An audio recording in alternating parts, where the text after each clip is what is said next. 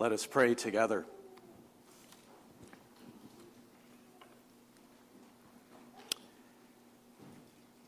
Dear God, how very precious is your steadfast, unfailing chesed love. And we join your holy longing today for that day when all the children of the earth will find refuge in the shadow of your wings. And we pray this in Jesus' name. Amen. So let's get a little oriented this morning to where we are in the Christian year. Today is the 6th Sunday of the season of Easter. And during this whole season of Eastertide, we are hearing the stories of different people who have encountered the risen Jesus and never been the same again. And today we're going to be hearing the story of how Saul becomes Paul. And then in our second reading from John 14, we're reminded that we're fast approaching Pentecost, the day of the coming of the Holy Spirit. So kids and those of you who are young at heart, you can already start thinking about your yellow and red and orange clothing that you can wear that morning. So today we want to focus on the story of Paul's visit to Athens. A wonderful story. And I want to try along the way, and notice that I said try, to reflect on a couple very complicated but also very important questions along the way. And these are, how are we to follow Jesus in a world of incredible religious diversity? And I know many of us are struggling with that question. How do we do that? And the second question is, how are we to relate to the people to all these different people of faith around us, at work and school and in our neighborhoods? I want to start this morning by sharing with you a pivotal story in my own life. From 20 years ago, back in 2004, when our family was on sabbatical on the Greek island of Patmos. We spent a whole month there on the island where the book of Revelation was written. And during my sabbatical there, I spent a couple days up in the monastery at the top of the island's mountain. And a monk there very kindly spent a couple days showing me around, introducing me to the beauty of icons. But he also, during those 2 days, very persistently tried to convert me to his Greek Orthodox faith. Even though he knew that I was a Mennonite pastor, and even though I shared with him that I was already a devoted follower of Jesus, I still needed to be converted. He made no effort to ask me about my life story. Wasn't interested. He made no effort to learn how God might already have been actively involved and engaged in my life, and really made no effort to build a relationship with me. And honestly, I have never forgotten how alienating and awful that felt. I've never forgotten it. And so these past 10 years, you may have noticed that I have never preached a sermon about evangelizing or converting other people to our faith. But, hold on.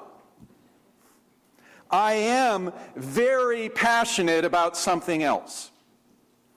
And that is helping other people, including our kids, connect with God. The God we have come to know and to see and to love in Jesus Christ. But this is much longer, slower, more patient work. It requires listening to people's stories, making connections with our kids' lives, and building long-term relationships with whoever we're relating with. It is work, as we heard today in 1 Peter 3, that must be done with great gentleness and reverence.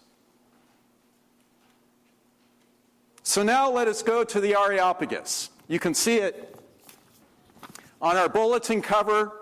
It's that limestone hill below the Acropolis in the city of Athens. And in our story today, Paul is on his second missionary journey, traveling down through the Greek cities of the great Roman Empire. And along the way, he is beaten and flogged and driven out of town, sometimes by mobs. With this kind of reception, most other apostles would just throw in the towel and go home. But not Paul.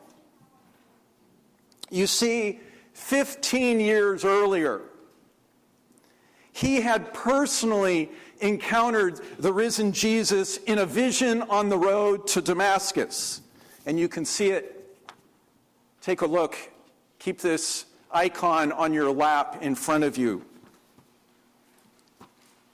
If you look at that icon image in your bulletin, you can see Saul. He's still Saul. Breathing threats and murder. Don't forget that. Breathing threats and murder, and heading up to destroy and crush the church in Damascus. The people of the way. I love that. People of the way is one of the first ways that Christians were called. He is on his way to destroy the church until Jesus stops him in his tracks and says to him, "Saul, Saul, why are you persecuting me?" Why are you persecuting me? And that sword that you see Saul releasing, oh my goodness, is so hugely significant. You have to remember that Saul is the one who back in Acts 7 cheered everyone on when he held everybody's coats as they were stoning Stephen to death. So you see, Saul just isn't a Pharisee, but in Scripture he is called a zealous one. And zealous back in the first century meant something. It didn't mean you had a warm heart. It meant you had religious convictions that you were willing to kill other people for. You were willing to kill for them. But meeting the risen Jesus causes Saul to be transformed into someone who's no longer willing to kill for his faith, but into someone who's willing to die for it. Such a huge difference. Meeting the risen Jesus also expands Paul's vision to see the breadth and the height and the width of God's love for him and for the whole world in Jesus Christ. And so in Athens today, we see the transformed, the changed Paul in action.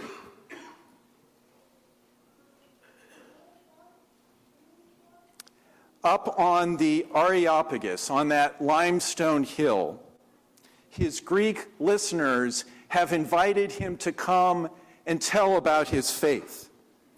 And we can now see Paul zealously working not to slash and burn, but to connect other people with God. And notice how he does so very appreciatively, connecting with their own spiritual stories, their own searching, their own groping for God. He uses the discovery of their altar to an unknown God. They had an altar, and it said to an unknown God. He connects with that to share with them about the one God of heaven and earth. In verse 27, this is such intimate language. He says, this God is not far from each of us.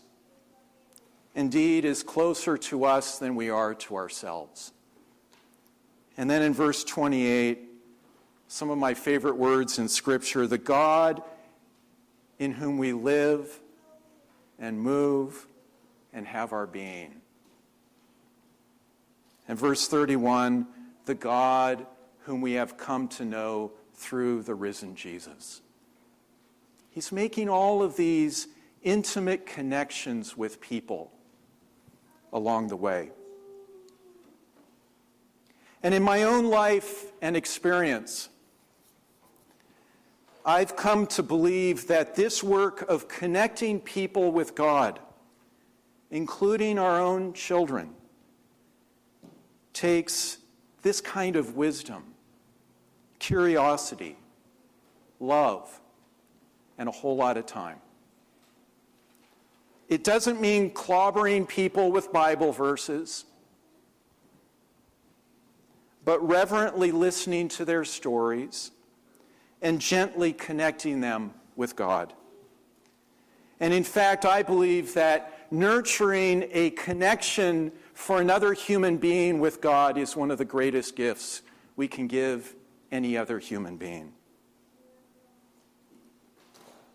The question of how we relate to other faiths, other religions, and to other traditions within Christianity is tremendously complicated.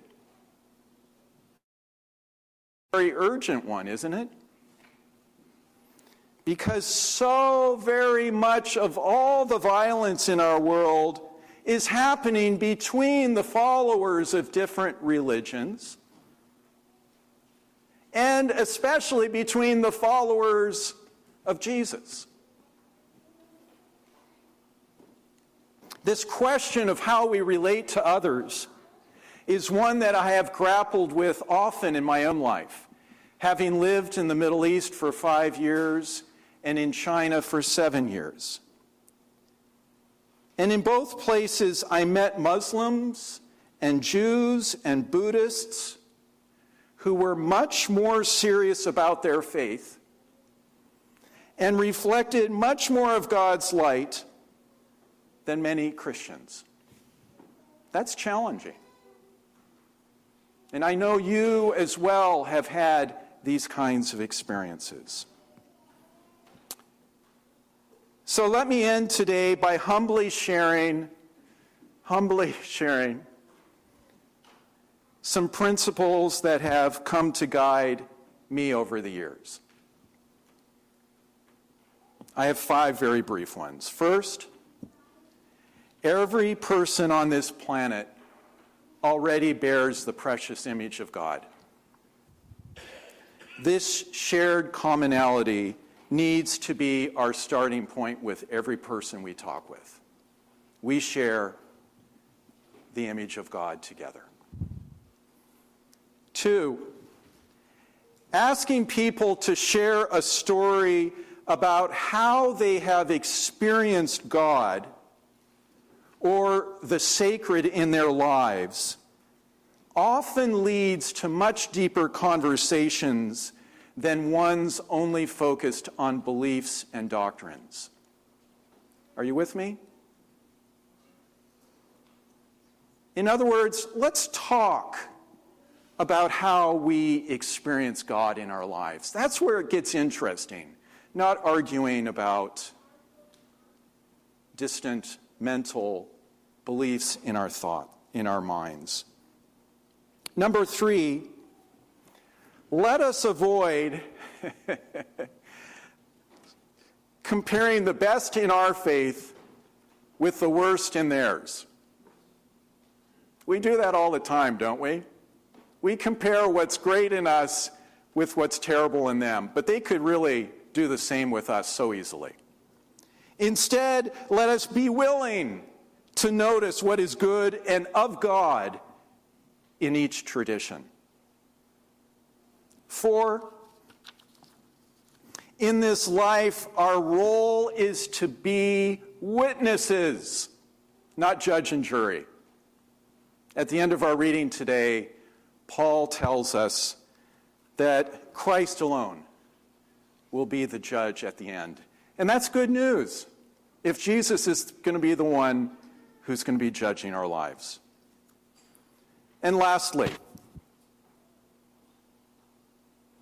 let us remember that only love transforms. Not polemics, not arguing, not manipulation. As it's been said so beautifully, God refuses to be known by anything else except love. Think about that. God refuses, think about Jesus, to be known by anything except love. And friends, so should we. And during my prayer retreats up in the mountains of Colorado, I have seen this modeled so beautifully by the abbot, Father Joseph there. So reverent and so gentle with each one of us, especially the Mennonite guests. And I just want to tell you, many times for my sermons, right at the top, I write Father Joseph. Just as a reminder that my sermons aren't a polemic.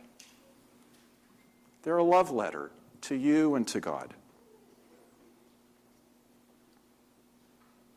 So, dear friends, let us always be ready to share about the God we have come to know and love through Jesus. But let us do so with great gentleness and great reverence. Amen.